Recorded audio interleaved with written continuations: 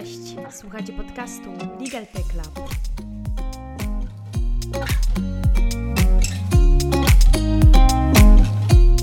Rozmawiamy o szerokim zastosowaniu nowych technologii w usługach prawnych.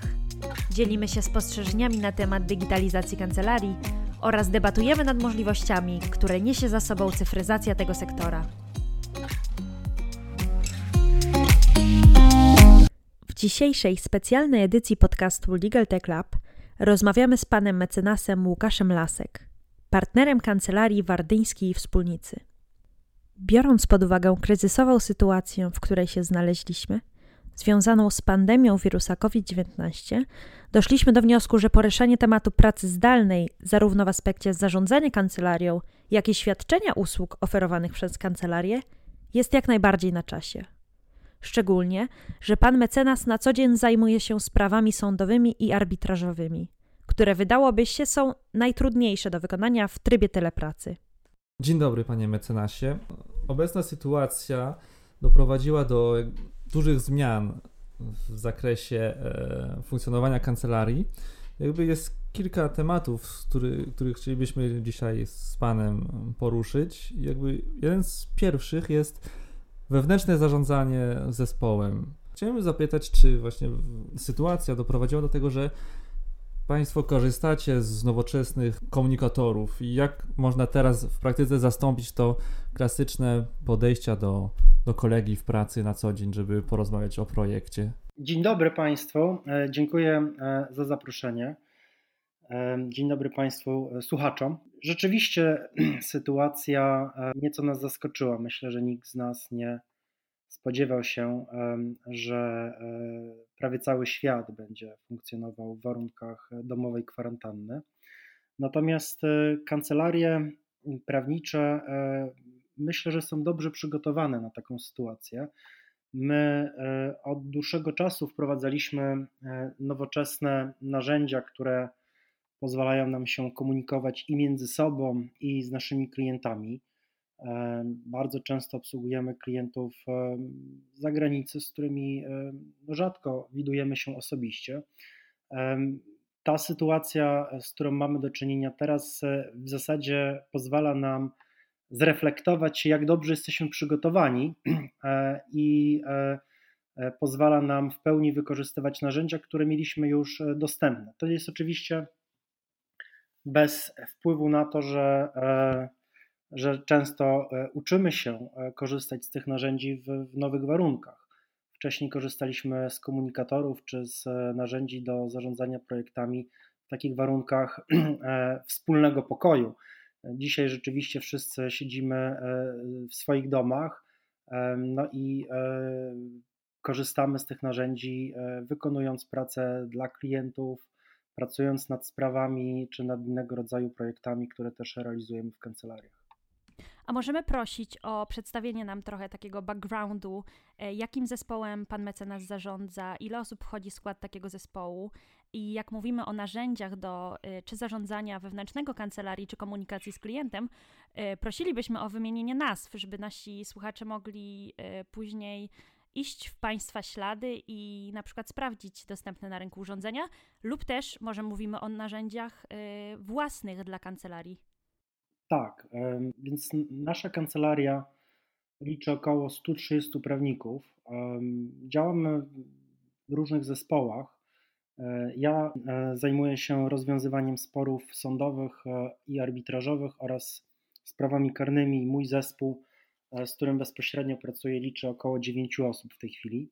Jeżeli chodzi o narzędzia, to jest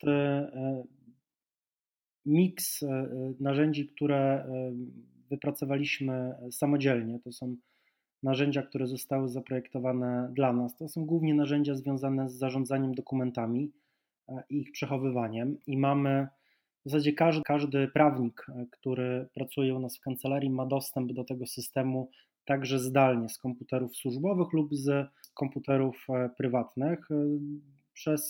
Dzieje się to przez dostęp do tak zwanego pulpitu zdalnego. Bezpieczne szyfrowane połączenie, które umożliwia dostęp do własnego pulpitu i dostęp do dokumentów, które są zapisane w naszym wewnętrznym systemie, ale korzystamy też z innego rodzaju systemów, które są w zasadzie dostępne dla każdego użytkownika internetu, czy każdego prawnika też z mniejszych kancelarii. To są komunikatory typu Google Meet, Zoom, Webex, także Skype w określonych sytuacjach, czy też różnego rodzaju systemy do zarządzania projektami, czy takiej pracy zdalnej, chociażby Microsoft Teams, które pozwala tworzyć różnego rodzaju zespoły i komunikować się na bieżąco, czy to w formie czatu, czy wideokonferencji. Na przykład takie spotkanie zespołu nad jakimś projektem można w tej formule przeprowadzić.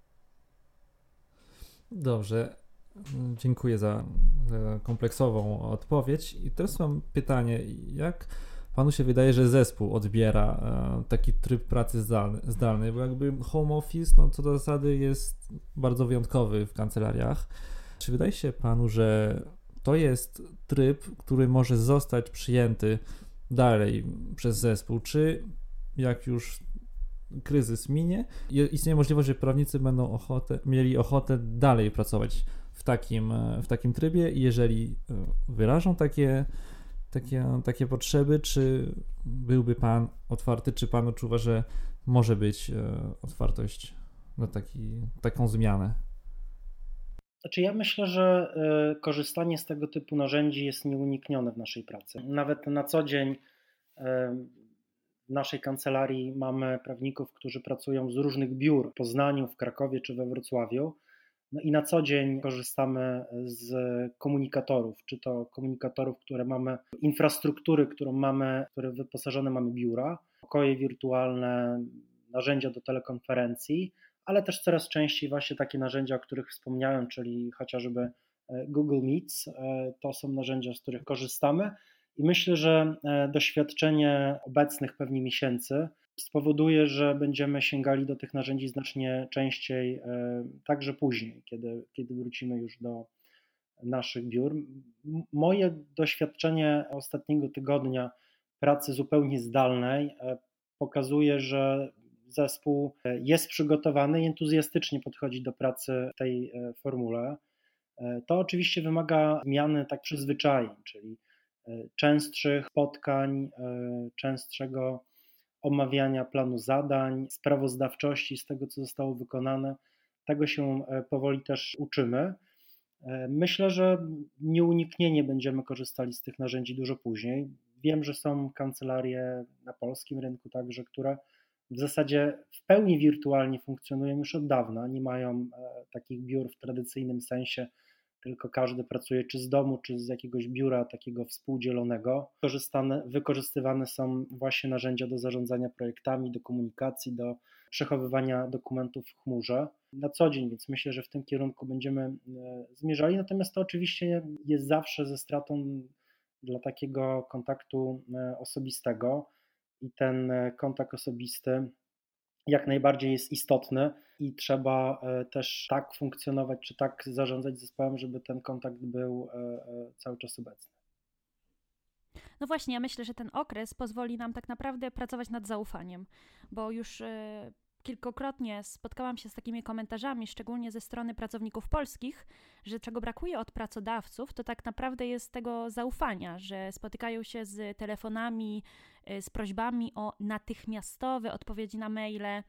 Myślę, że może Polacy mają taką w sobie podejrzliwość, jako że ten tryb pracy na odległość nie jest nam znany, nie jesteśmy przyzwyczajeni do czegoś takiego. I myślę, że ten kryzys paradoksalnie pozwoli nam właśnie pracować nad tym zaufaniem.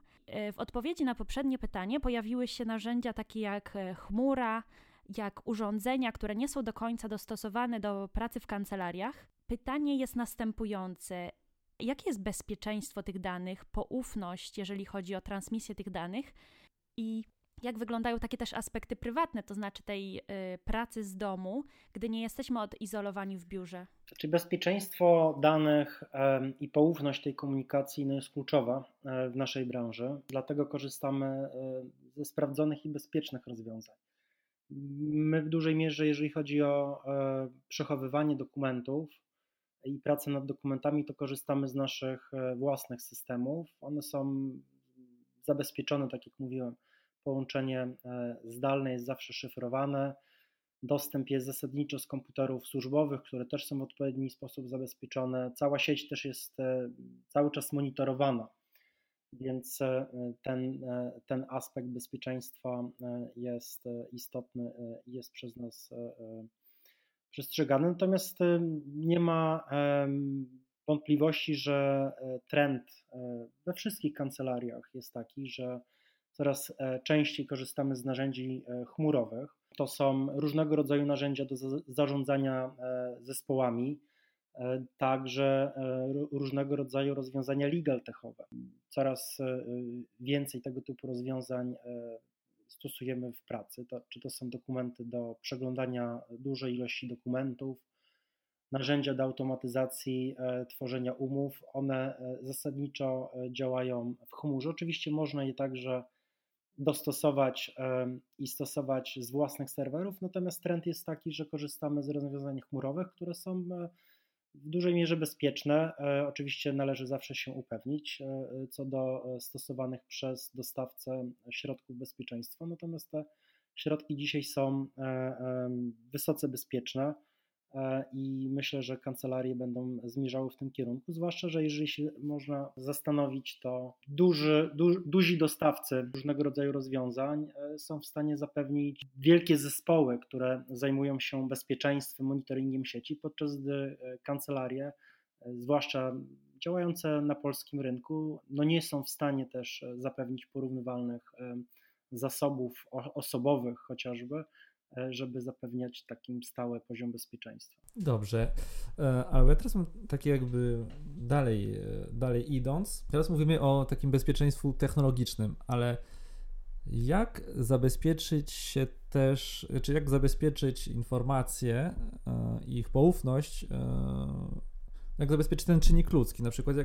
jak możemy się upewnić, że jak przeprowadzamy calla z zespołem, że osoba, która uczestniczy w tym callu, znaczy jeden z członków zespołu jest w miejscu, gdzie na pewno nikt nie może usłyszeć, że nie przeprowadza tego calla w salonie czy w kawiarni. Czy to też jest brane pod uwagę, czy też uczula Pan swoich pracowników? Znaczy oczywiście to jest element higieny wykonywania zawodu. My, zwłaszcza prawnicy procesowi, bardzo często pracujemy w tak zwanym terenie, czy to wyjeżdżając do innych miast czy krajów na rozprawy, czy na spotkania z klientami, przemieszczamy się samolotami, pracujemy na lotniskach, w pociągach, więc do tego, w jaki sposób pracujemy w miejscach, które są w jakimś mierze publiczne, w jaki sposób prowadzimy z tych miejsc rozmowę, przykładamy już od dłuższego czasu wagę. No i tutaj konieczne jest zastosowanie takich elementarnych środków bezpieczeństwa przez prawników. Ja myślę, że tutaj z perspektywy zespołu nie mamy żadnych problemów. Każdy zdaje sobie sprawę, że rozmowę, zwłaszcza dotyczącą spraw klienckich, należy przeprowadzać w warunkach, które gwarantują poufność tej korespondencji. No nie wyobrażam sobie, żebyśmy prowadzili rozmowę w sytuacji, gdy któryś z naszych prawników siedzi w kawiarni czy w pociągu wśród innych klientów czy pasażerów. W takich warunkach po prostu nie prowadzimy tych rozmów. Natomiast też należy patrzeć na naszą komunikację w ten sposób, że ona nie zawsze dotyczy spraw klienckich, czasem dotyczy artykułu, który przygotowujemy i tutaj oczywiście należy zachować zdrowy rozsądek.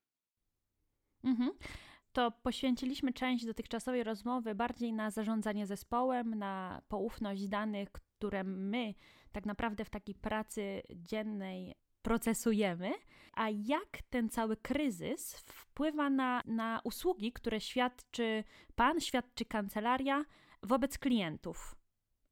Zwłaszcza, że, co jest bardzo ciekawe, mówimy o prawie procesowym, więc tutaj też mamy wchodzenie w kontakt z sądami, z innymi instytucjami państwowymi.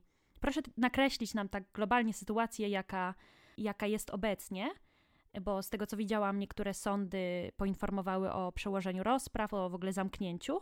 Jak to wygląda teraz? No i jakie narzędzia pracy teraz można używać, żeby nadal kontynuować i świadczyć usługi naszej klienteli? Tak, raczej z perspektywy zarządzania sprawami i kontaktu z klientami, powiedziałbym, że dużo się nie zmieniło.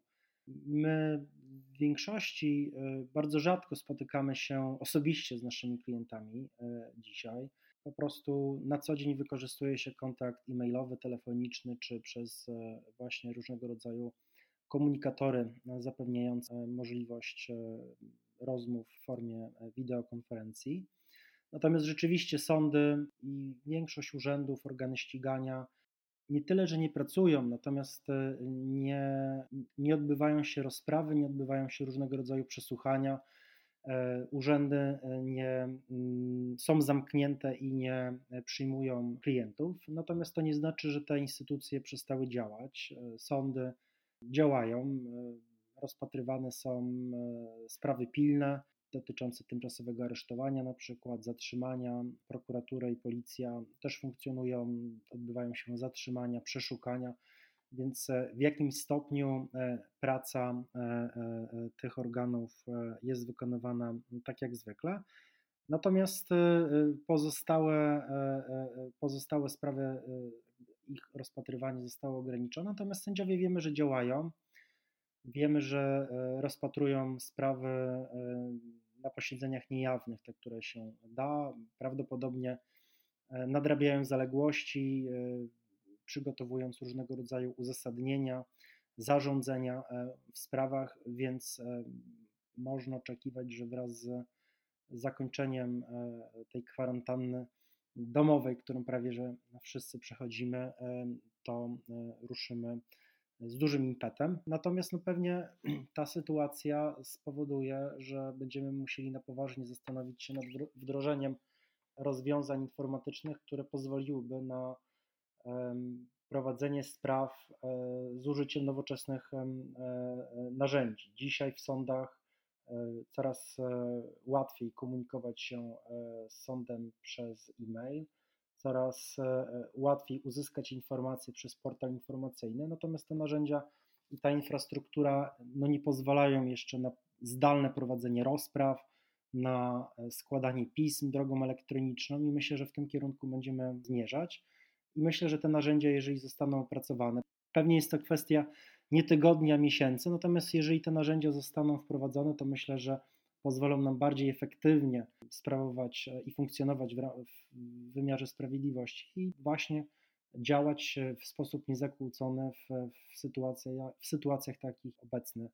To jest właśnie bardzo interesujące, bo też zastanawialiśmy się, czy ta cała sytuacja jakby nie otworzy oczy wszystkim na to, że częściowo zdigitalizowane sądy lepiej by nie funkcjonowały w takiej konfiguracji, gdzie część byłaby już cyfrowa, część interakcji z sądami, część pracy sądów byłaby cyfrowa. Ale teraz pytanie też po stronie kancelarii, czy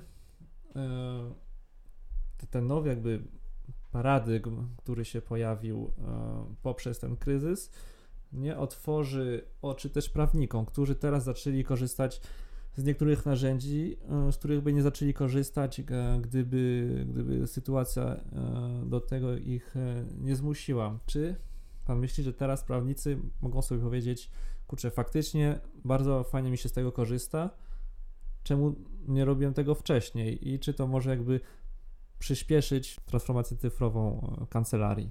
Bo wiecie, na przykład wieża Eiffla też była na chwilę zbudowana, została do dzisiaj, więc może te narzędzia, które teraz stosujemy, zwłaszcza w kontaktach z sądami, jeszcze bym chciała usłyszeć, jak do tej pory wygląda i gdzie to może prowadzić, bo może nam się wydaje, że to tylko nie jest cyfrowane, a tak naprawdę może jest to dość daleko posunięte. Może te narzędzia, które teraz zaczniemy stosować, czy zwiększymy naszą ufność wobec tych narzędzi, po prostu zostaną z nami na zawsze. Moja opinia jest taka, że prawnicy w dużej mierze przeszli już tą transformację cyfrową.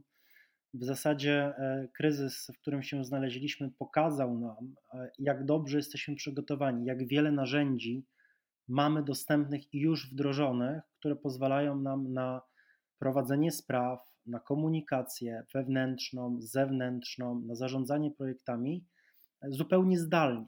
Ja jestem sam zaskoczony, jak wiele narzędzi po prostu mamy i z których korzystaliśmy może w sposób niewystarczający i pewnie jeżeli chodzi o pewne nawyki, to rzeczywiście po kryzysie związanym z koronawirusem być może zwiększymy wykorzystanie tych narzędzi. Chociażby tak prozaiczna kwestia jak różnego rodzaju konferencje.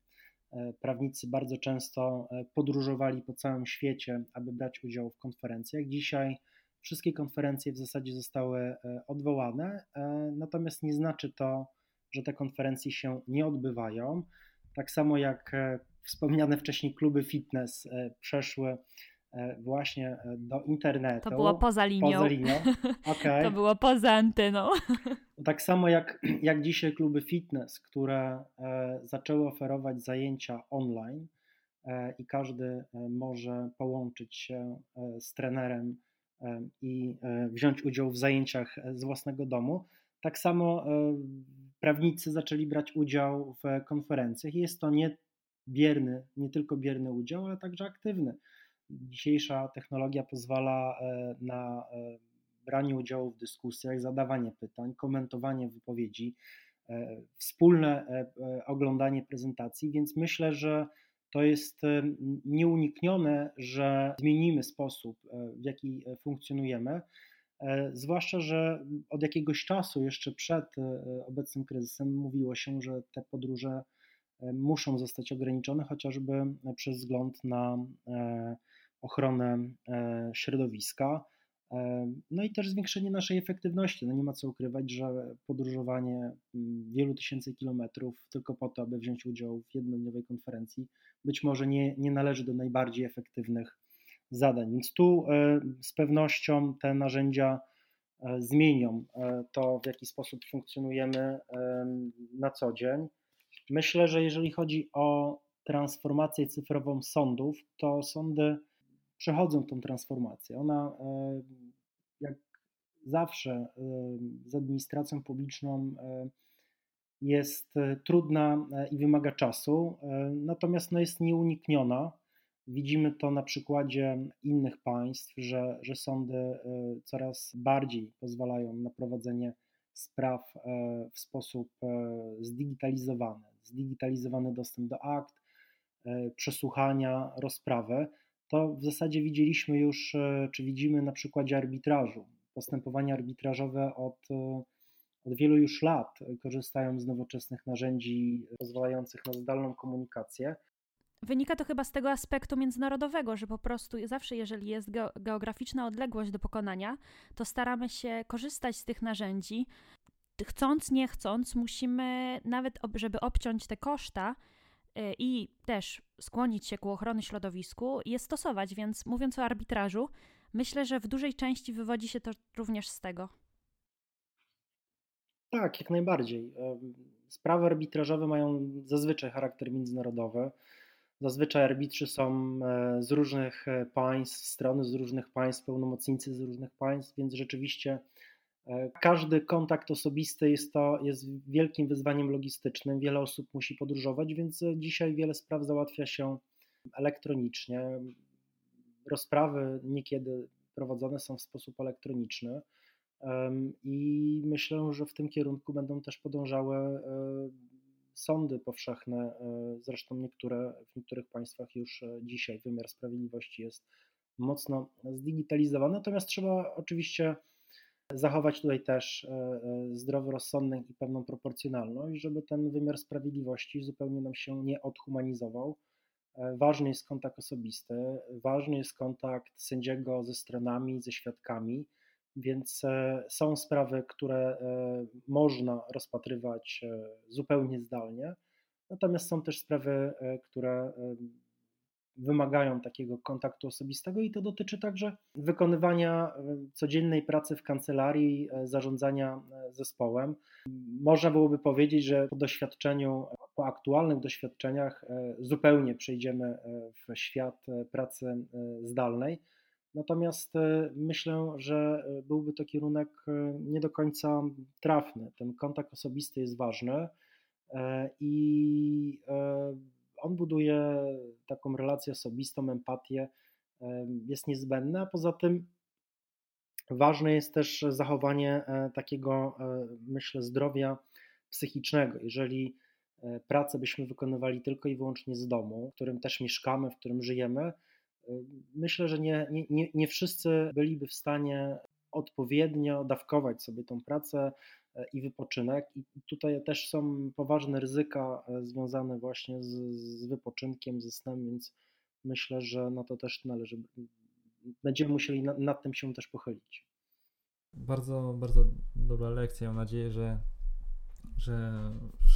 że sądy zainspirują się obecną sytuacją. Teraz rozmawialiśmy do tej pory na temat, jak funkcjonuje prawnik w takich czasach kryzysu, a też chciałem się zapytać teraz, jak to będzie miało wpływ na ofertę prawników. Czy wydaje się Panu, że mogą się pojawić znaczy już wiemy, że teraz dużo kancelarii oferuje różnego zakresu usług typu crisis counseling, żeby zarządzać wszystkimi zagadnieniami, które się pojawią w związku z kryzysem. Ale czy według Pana pojawią się po już tym kryzysie nisze prawne, jakieś specjalizacje, które będą związane właśnie z tą całą sytuacją i jeżeli tak, to w jakich specjalizacjach prawa jest największa szansa, żeby się pojawiły takie nowe nisze? Ja myślę, że obecny kryzys spowoduje, że nasze społeczeństwo będzie czuło się kompetentne w zakresie wirusologii. Dzisiaj wszyscy śledzimy w telewizji, w internecie, w prasie wszelkie wypowiedzi na temat sposobów rozprzestrzeniania się wirusów, tworzenia różnego rodzaju szczepionek i leków, badań klinicznych. To są tematy, o których się dowiadujemy i które nas żywotnie interesują. Ja myślę, nie widzę takich szczególnych nisz, które miałyby spowodować, że po kryzysie stworzą się takie obszary prawne, w których prawnicy będą mieli nowe zadania, będą zajmowali się nowego rodzaju sprawami. Myślę, że oczywiście kryzys spowoduje, już powoduje, że prawnicy wykonujący różnego rodzaju specjalizacje mają dużo więcej pracy, chociażby prawnicy zajmujący się prawem pracy. W zasadzie nieustannie doradzają klientom, w jaki sposób pracodawcy powinni zorganizować pracę zdalną, produkcję, wykonywanie różnego rodzaju prac w sposób zdalny i bezpieczny.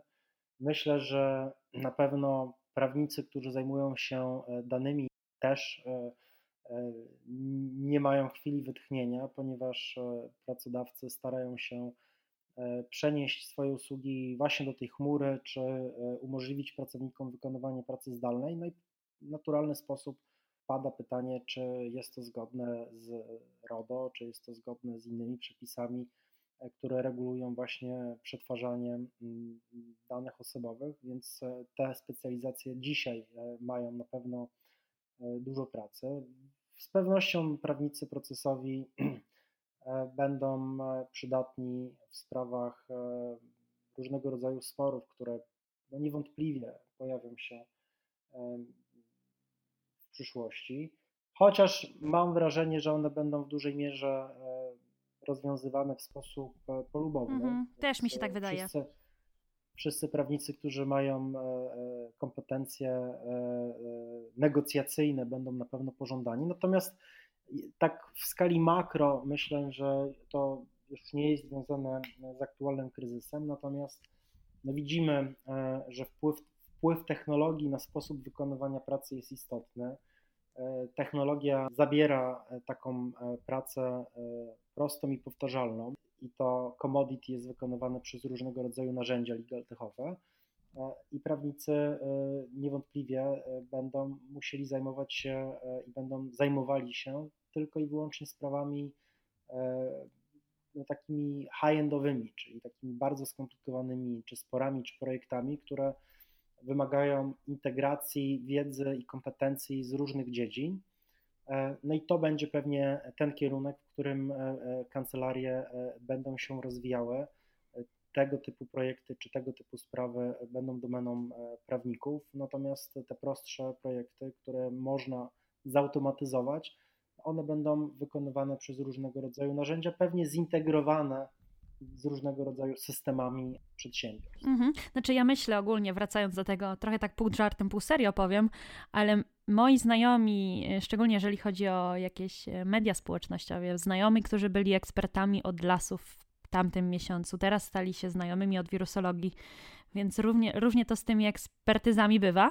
No tak jak z RODO, myślę, że znajdzie się dużo specjalistów, bo jakby to jest coś, to jest trendy, niestety teraz. Mi się wydaje, że może się dużo takich podnisz pojawić, jakby. Dziękujemy bardzo za rozmowę, dziękujemy za poświęcony czas i podzielenie się z nami swoimi obserwacjami i doświadczeniem, które tak naprawdę dopiero teraz się zaczyna, bo przed nami kilka tygodni, minimum 2, tej kwarantanny domowej, co jest dużym testem dla zarówno zarządzania kancelarią, jak i kontaktem z klientem, trochę inny sposób, a może i nie, bo jak usłyszeliśmy, niektóre kancelarie dysponują już dużą ilością narzędzi, aby taką pracę zdalną przeprowadzać. Także dziękujemy jeszcze raz za podzielenie się z nami swoimi obserwacjami. Pozdrawiamy serdecznie i życzymy dużo zdrowia. Dziękuję i wzajemnie. Do usłyszenia w następnym odcinku podcastu Legal Tech Lab.